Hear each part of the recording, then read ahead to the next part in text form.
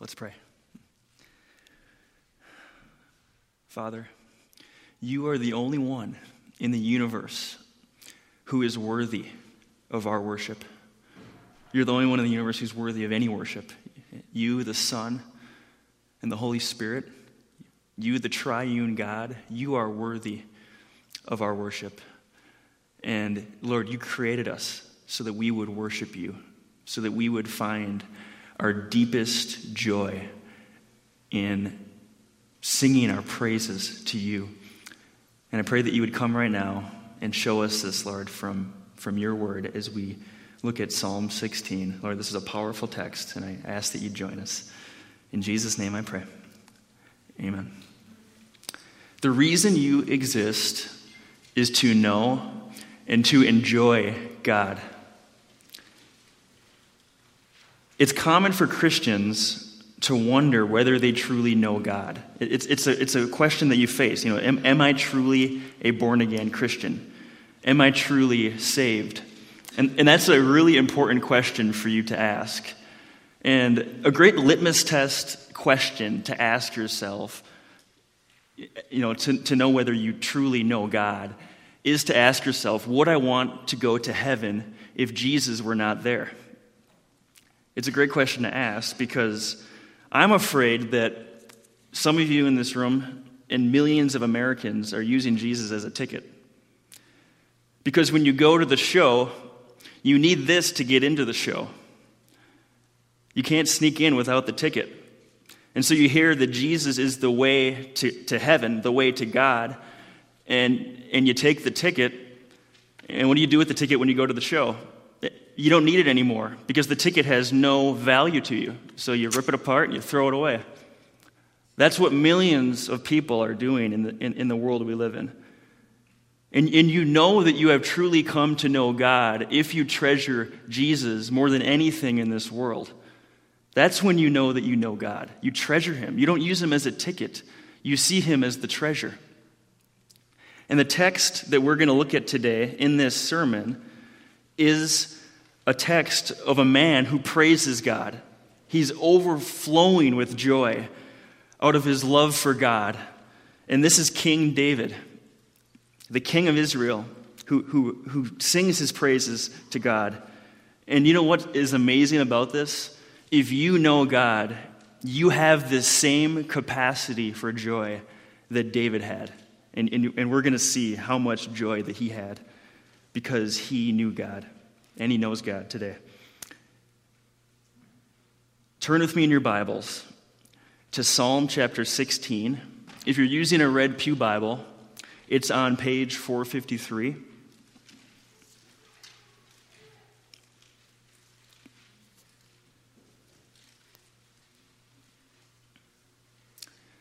Psalm 16. Preserve me, O God, for in you I take refuge. I say to the Lord, you are my Lord. I have no good apart from you. As for the saints in the land, they are the excellent ones, in whom is all my delight. The sorrows of those who run after another God shall multiply. Their drink offerings of blood I will not pour out, or take their names on my lips. The Lord is my chosen portion and my cup. You hold my lot. The lions have fallen for me in pleasant places. Indeed, I have a beautiful inheritance. I bless the Lord, who gives me counsel. In the night also, my heart instructs me. I have set the Lord always before me. Because he is at my right hand, I shall not be shaken. Therefore, my heart is glad, and my whole being rejoices. My flesh also dwells secure, for you will not abandon my soul to Sheol, or let your Holy One see corruption. You make known to me the path of life. In your presence there is fullness of joy. At your right hand are pleasures forevermore. The only everlasting joy in the universe is to know and love God. The only everlasting joy in the universe is to know and to love God. in this text, in Psalm 16, this is a passage where King David is worshiping God. And there's no question, when you look at this, you see, okay, this man loves God. There's no doubt about it. And as he is praising God, what comes to his mind at the beginning is that he sees the miseries of those who do not know God, of those who do not love God, and of those who have traded their love for God for something else. And as king, he sees lots of people like this. And this is what he says in verse 2. David says, I say to the Lord, you are my Lord. I have no good apart from you. David came to the realization in his life that nothing good in his life existed apart from God. God was what he needed. And in verse 4, he gives this warning. He says, the sorrows of those who run after another god shall multiply. He saw people reaching, searching, going after other gods. And what he saw is that their life ends in sorrow. These people valued something in their life more than God. And this is point 1 this morning. Not loving the Lord leads to only sorrow. Not loving the Lord leads to only sorrow. So my question to you is, what do you value most? What in your life can't you live without? What constantly dominates your thoughts? These are your idols. These are the things that want you to worship them. And you have a master.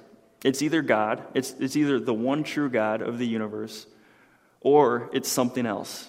It can be a million other things, but it's either one of two things. It's either God or it's something else. And idols are God's gifts that you worship. You take God's gifts that are meant for good, and instead of enjoying them and giving praise to God, what you do is you worship them. You worship these gifts. And idols, they're not bad things. They're good things. They're your family, your job. It could be your ministry. The ministry that you serve in the church can be your idol. Things that appear so good on the outside, these things can destroy you. They can lead to sorrow. And what we read in Matthew 6:24 is that you can't have two masters. No one can serve two masters, for he will either hate one and love the other, or he will be devoted to the one and despise the other. You cannot serve both God and money. So you can't say, okay, God, I'm going to worship you, and I'm going to worship something else. And I'm going to worship both of you equally. No. It's either your allegiance is to God or it's to something else. It's either you're 100% in or you're 100% out. And we praise what we love most. And what we see here in the psalm is that David is praising what he loves most. And 20th century author C.S. Lewis, he pondered, C.S. Lewis, a very deep thinker, he pondered why men praise. In his experience, he said, I had never noticed that all enjoyment spontaneously overflows in praise. The world rings with praise. Lovers praising their mistresses, readers their favorite poet, walkers praising the countryside, players praising their favorite game, praise of weather, wines, dishes, actors, motors, horses, colleges, countries, historical personages, children, flowers, mountains, rare stamps, rare beetles, even sometimes politicians or scholars. Then Lewis looked at the psalm and noticed how much praise existed in this psalm. And he says, the psalmist, in telling everyone to praise God, are doing what all men do when they speak of what they care about. We praise what we value. We worship what we treasure most. So look at your life and say, what do I treasure most? And then ask yourself, is it God or is it something else? And look over your life right now. What have been the happiest moments of your life? When we all have those milestone moments where we think we were at our happiest, where nothing in the world was wrong, and you're full of joy. What has been the happiest moments? Was it your greatest achievements? Your wedding day? The birth of your first child? Your grandchildren? The birth of your grandchildren? Getting the job you've always wanted? Your graduation day? These are happy moments in your life, and they need to be celebrated. And you know what's amazing about these moments in your life? When they happen to you, no one told you to be happy. You just were. You're overflowing with joy when these experiences happen to you in your life. This is the way God wires us. This is the way God wires emotions. Is that no one, like when you're walking down a hallway and someone pops out of the end of it and scares you, no one tells you to be terrified. You are. That's the way God wires us. And that's the way joy works. That you become joyful when you're around what you treasure. So when you're in the presence of God, and if you treasure Him, you're going to overflow with joy, and it's going to show in your life. The same excitement you have for these celebrations in life, do you have this same joy for God? When these exciting times happen, do you praise the giver of the gifts, or do you enjoy the gifts as an end in themselves? And that's the question, and that's how you know if you're committing idolatry. If you worship and if you're excited about the gifts as an end in itself, then that's idolatry. But if you enjoy the gifts and you give praise to the giver of the gifts, that's healthy. That's worship. Because we can't see God, but we can see the gifts that He gives us. And so when we enjoy these things, give praise to God, and that's the way God created you to be. That's the way He created you to praise Him. And once you come to know God, and I know that many of you have experienced this in your life, you no longer treasure what you used to treasure. And you can say with David here that I have no good apart from you. Things that used to seem so attractive don't seem that attractive anymore. When you're overflowing with the joy that comes from God. Once you have tasted that the Lord is good, nothing competes with Him. He is at the top. You can't go any higher. Do you know these people in your life who they have everything? Everything that they touch turns to gold. Everything in their life is perfect. And then, have you ever thought about going up to those people and saying, you know what, you think you have everything, but you don't have Jesus. You don't have Jesus. You're missing something. You're missing the most important thing. And because you don't have that, you have nothing. Have you ever thought about going up to those people?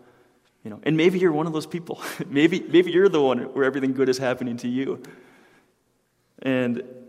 But go to those people and tell them that Jesus is a trade up. He's a trade up from everything in this universe, no matter how good these things may seem in the present. Jesus' disciples understood this. The story in John chapter 6, when Jesus feeds the thousands, and He's turning this physical idea of feeding the crowds and the disciples, and He turns it into a spiritual reality. He's saying, this is the bread that perishes. I'm the bread that doesn't perish. And the crowds thought He was crazy. Like, what is this guy talking about? He just fed us. What in the world is He saying? Jesus' disciples understood that there was nowhere else to go. And because they thought He was crazy, because of the way He was talking, all these crowds left Him. It says in John 6, after this, many of His disciples turned back and no longer walked with Him. So Jesus said to the 12, do you want to go away as well? Simon Peter answered Him, Lord, to whom shall we go? You have the words of eternal life. The disciples knew, Peter knew, that to leave Jesus is a trade down. To leave Jesus leads to only sorrow. And so, when all these people left him, he said, you know what? There is nowhere else to go. And if you know Jesus today, you can say that. You know, I've tried all of these things in my life, and none of them satisfied me. But Jesus did, and there's nowhere else to go. I'm with you, Jesus, for the long haul, because you're the only one who can satisfy me. And you can say that just as Peter said it here. Traveling down the path of joy, it also places you in the best position possible. And this leads us to point 2. Loving the Lord will make you indestructible forever. Loving the Lord will make you indestructible forever. In verses 5 through 8, David writes of God's goodness toward him. He says, "The Lord is my chosen portion and my cup." He says, "The lions have fallen for me in pleasant places. Indeed, I have a beautiful inheritance." And then he thanks the Lord for the counsel that he gives him. He says, "I bless the Lord who gives me counsel. In the night also my heart instructs me." And then in verse 8 he says, "I have set the Lord always before me. Because he is at my right hand, I shall not be shaken." In these 4 verses, David tells of the goodness that God has shown him in his life. David is rejoicing over this goodness. He's rejoicing over God's provision in his life.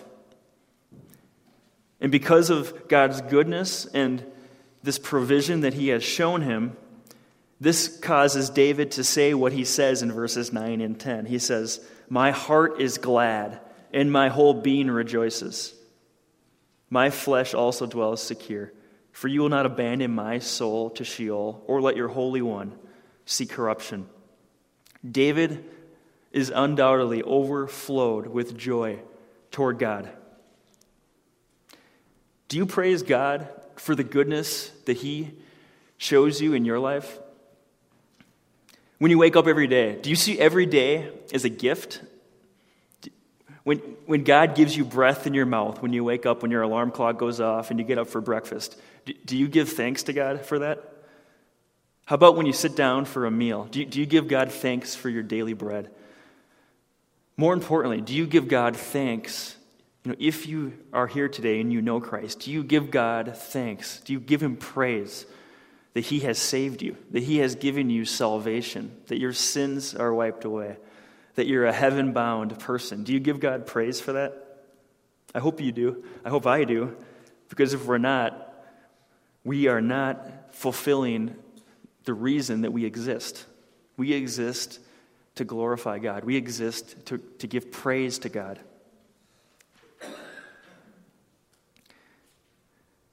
And because of this reality, because of the reality that you know God and that you are secure in Christ, Jesus promises that if you come into a relationship with God through him, that you are secure. He says, "My sheep hear my voice.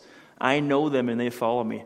I give them eternal life, and they will never perish, and no one will snatch them out of my hand." Jesus is speaking about those who have given their life over to him, and they're eternally secure. No one can. You can't even snatch yourself out of his hand. Satan can't. The world can't. You are secure in Christ. Do you give God praise for this? This ought to lead you to overflowing with joy. And John Calvin says, he makes a point here that the only people who actually have the ability to truly be joyful in the world are those who know God. He says, "Calmly to rejoice is the lot of no man, but of him who has learned to place his confidence in God alone, and to commit his life and safety to his protection."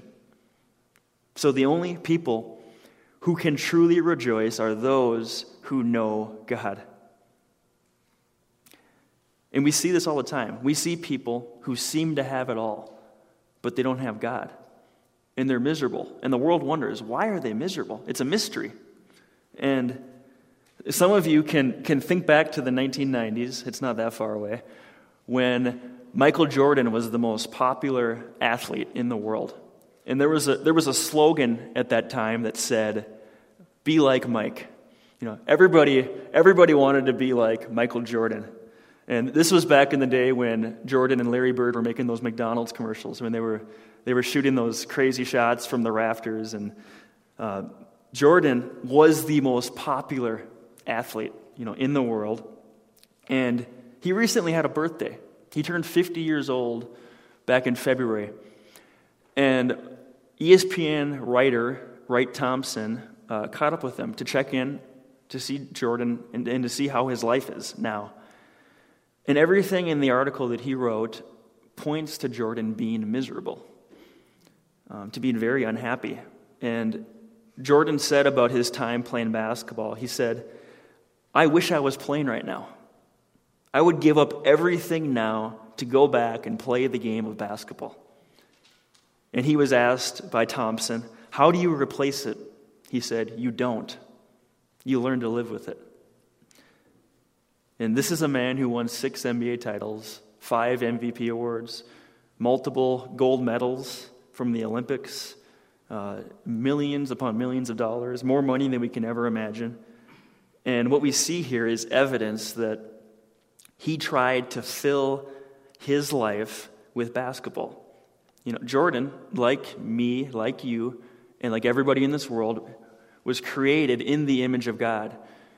And you can only be satisfied by God. You can only be satisfied by an eternal God.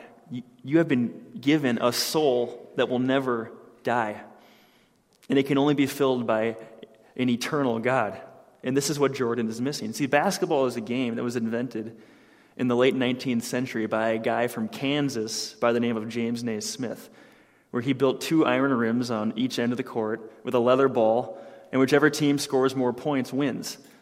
This isn't going to satisfy anybody. I mean, it doesn't take a genius to figure this out. And if you think about our idols, this is how stupid it is. We are created for so much more than this. We're created, the very one who created all the planets, all the stars in the heavens, who created you and me. If you look at the mirror and you look at your eyes, look at and think about the reality of what is inside your head, your brain. Think of the one who created that. That's the one who can satisfy us, not these stupid games and these stupid things that we think can fill us up. And if you don't have God, you have to fill yourself up with something. Otherwise, you'll be miserable. And those who have this relationship with God, who know Him, are indestructible, and you will live forever. And this is what we see in the second half of verse 9, where David says, "My flesh also dwells secure." David knows that the Lord will not abandon him. He knows that his body will be secure. He knows that when he dies, when his soul leaves his body, that the Lord isn't going to lose track of where his body is. They will reunite one day. David knows this, and he has confidence in God. Do you have this confidence about your resurrection one day? David isn't just talking about himself here either. This is the amazing part about this text, is that he is being prophetic. If you look at this text, Jesus is in this text. Look at verse 10. David says, "You will not abandon my soul to Sheol, or let your Holy One see corruption." The Holy One that this text is referring to is Jesus. This is amazing. This is what, when the prophets in the Old Testament wrote, the Holy Spirit was the one who was inspiring their words. And as the writers were writing, they didn't know they couldn't see how everything was going to play out, but they knew something prophetic was happening in this text. And this is what 1 Peter 1:10 and 11 says about Old Testament prophets and their writing. It says, "Concerning this salvation, the prophets who prophesied about the grace that was to be yours searched and inquired carefully, inquiring what person or time the Spirit of Christ in them was indicating when he predicted the sufferings of Christ and the subsequent glories."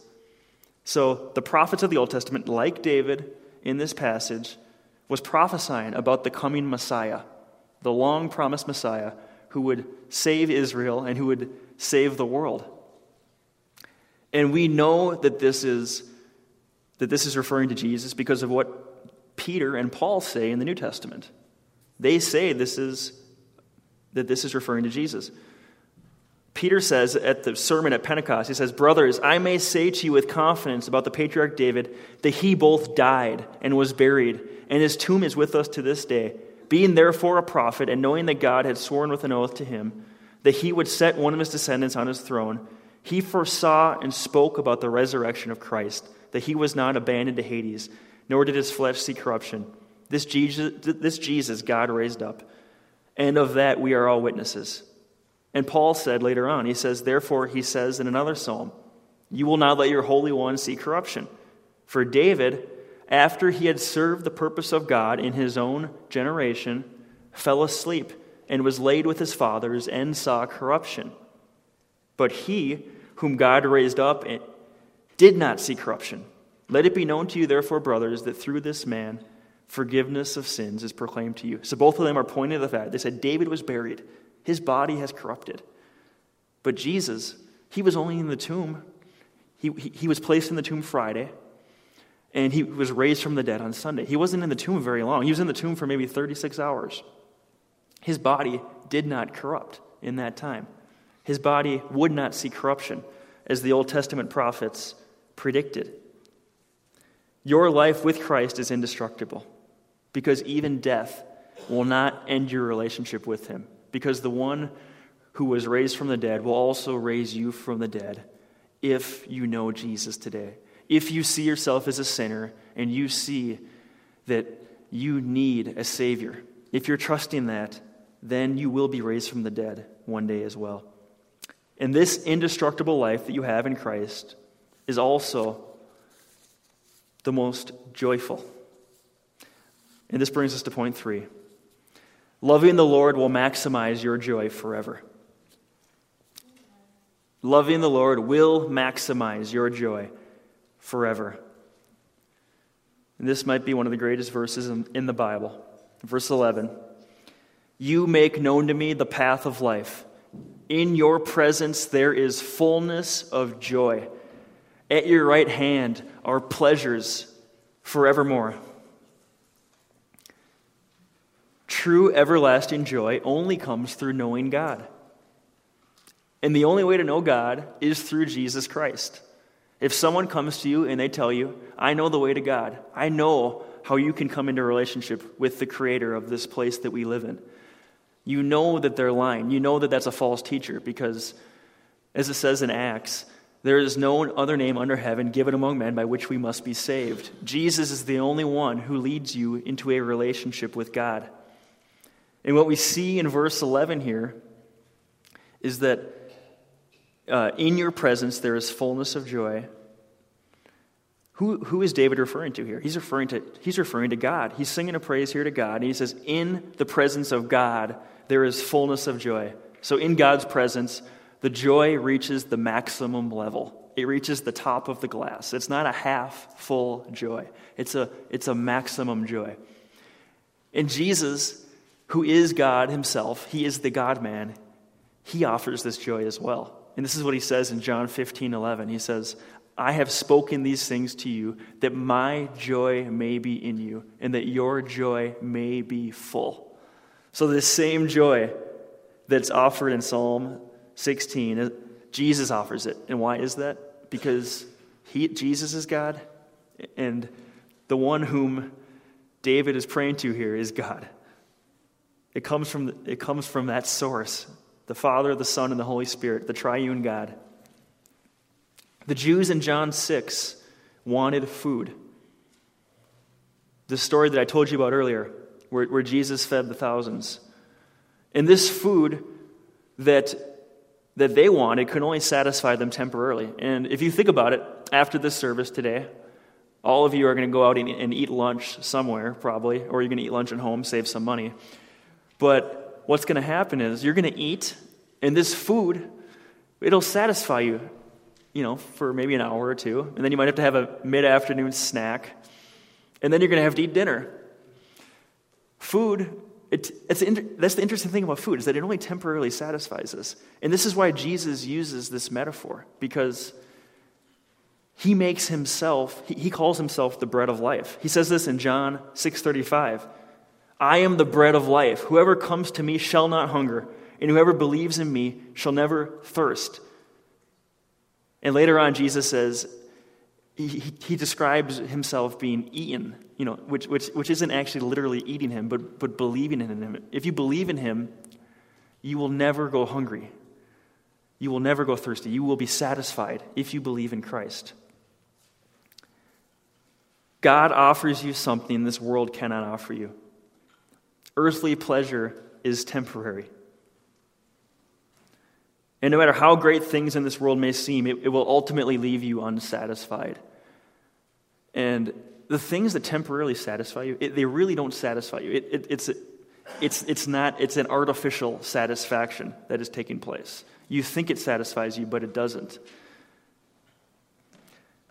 God promises that he will give you a joy and a pleasure that will never end. And this joy, as we have seen, is this maximum joy that he offers. God offers you this eternal treasure. And if you're here today and you have this, you need to rejoice. Rejoice that you have this. This is more amazing than anything in the universe. Rejoice. If you don't have it, you can have it. Jesus says, anyone who comes to me, I will never cast out. If you want this, you have it. And what's happened is that you are a sinner, and you have been separated from God. You are a rebel from God. The Bible says that by nature you are a child of wrath. You hate God. Naturally, you hate God. You do not love God. But once you see his goodness towards you and that he sent his son on your behalf and you want it, you don't hate God anymore. You love God. And nothing is more amazing in this world than coming to know God. So if you want Jesus, you can have him. And there are people here who have crossed that point and they would love to talk with you. And there's going to be an elder who would love to talk to you. But don't even wait till I'm done talking. Receive it now. Take it now. So how does this joy you experience out of your love for God change the way you live? How does this affect your everyday life? And I have 5 applications as to how this joy affects the way you live every day. Application number 1, this joy that comes from knowing God gives you long-term victory over sin. I remember Pastor Dave used to tell me, trade pleasure for pleasure. So when you know God, the pleasure is superior to the pleasure that you used to find in sin. And so because it supersedes it, this seems unattractive, and all you want is this. This was the problem with David when he sinned with Bathsheba. David's sin, what he said is, restore to me the joy of your salvation. So David knew that he lost that joy, and that's why he fell into sin. And when you sin, it's probably because you forgot the joy that you have in God, and you went after something that you thought would fill that, but it doesn't. It leaves you miserable. Point number 2, you can obey God's commands without them being a burden. And every false religion tells you, do good works, and God will look down on you, and he will see what you do, and he'll let you into heaven. And that's not true. Because when you become a Christian, you're already saved. You're already going to heaven. You're already rejoicing of the salvation that God has given you. And out of that overflow of joy, all you want to do is live for him. That's the reason that you breathe. That's the reason you want to live for him. And he gives you that ability by his grace to live for him. That's what 1 John 5:3 says. For this is the love of God, that we keep his commandments, and his commandments are not burdensome. Application number 3, you can become an encouragement to others. You can be an encouragement to others. John 7:38 says, whoever believes in me, as the scripture has said, out of his heart will flow rivers of living water. Do you know those people in your life who constantly encourage you? When you're going through a tough day, I need to talk to this person, because they're that encouraging person. The reason that person is encouraging is because they have this joy that comes from God. You don't want to know that person apart from God. It's the goodness that God has shown them. It's the joy that God has given them that gives them that gift. I think of Brian Stout. That's what he's like. And And it's not because Brian has that in him. It's because he knows God, and he has this joy that overflows. Number 4, you have the ability to genuinely love others for the first time. 1 John 4:12, no one has ever seen God. If we love one another, God abides in us, and his love is perfected in us. Unbelievers can't truly love. And the reason that is because there's always something below the reason that they're loving. There's like a selfish motive. But once you come to know God and you have this overflowing joy, you can actually love people the way that God intended you to love them. And that's what it says here in 1 John 12. If we love one another, God abides in us, and his love is perfected in us. And this love we can show to others. Point number 5, you can persevere through suffering.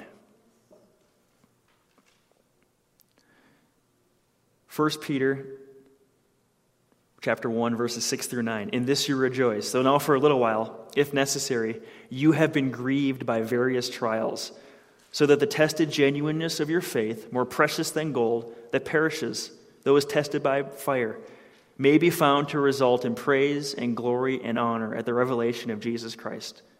Though you have not seen him, you love him.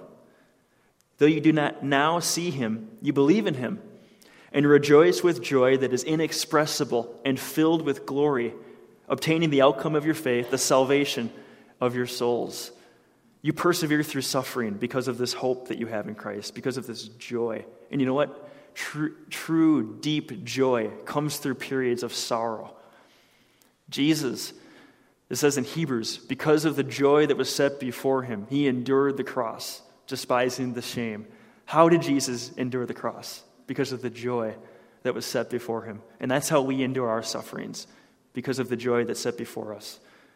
And you might ask, this fullness of joy, this pleasures forevermore, I don't experience this in my life right now. You might wonder, okay, do I really know God? And you do know God, but the question is, this doesn't come full scope until you enter God's presence. Right now, the joy is mixed in with sorrow because we're not there yet, but you have a taste of it right now. The everlasting fullness of joy comes full scope when you enter God's presence. And so it's not always in the present, but it's looking forward to what is to come, as Jesus says, looking ahead to the joy that was set before him. So be encouraged that through your suffering, you can persevere because of this joy. The only everlasting joy in the universe is to know and love God. Not loving the Lord leads to only sorrow. Loving the Lord will make you indestructible forever. Loving the Lord will maximize your joy forever. Child of God, rejoice today in these promises. Let's pray.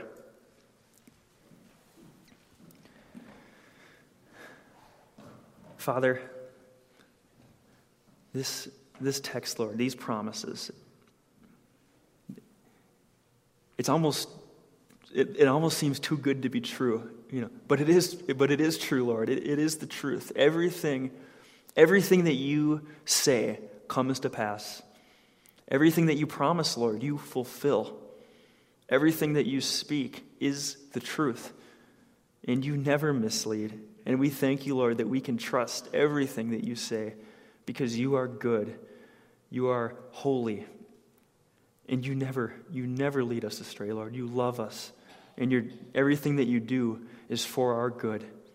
And we thank you, Lord, that through Jesus, because he lived a sinless life, because he died a sacrificial death on the cross, because he was raised from the dead, and because those of us today who have in our lives who have believed in him, we have this hope. We have this promise of eternal life.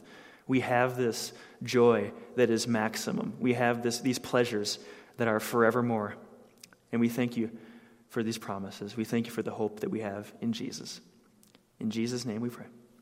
Amen.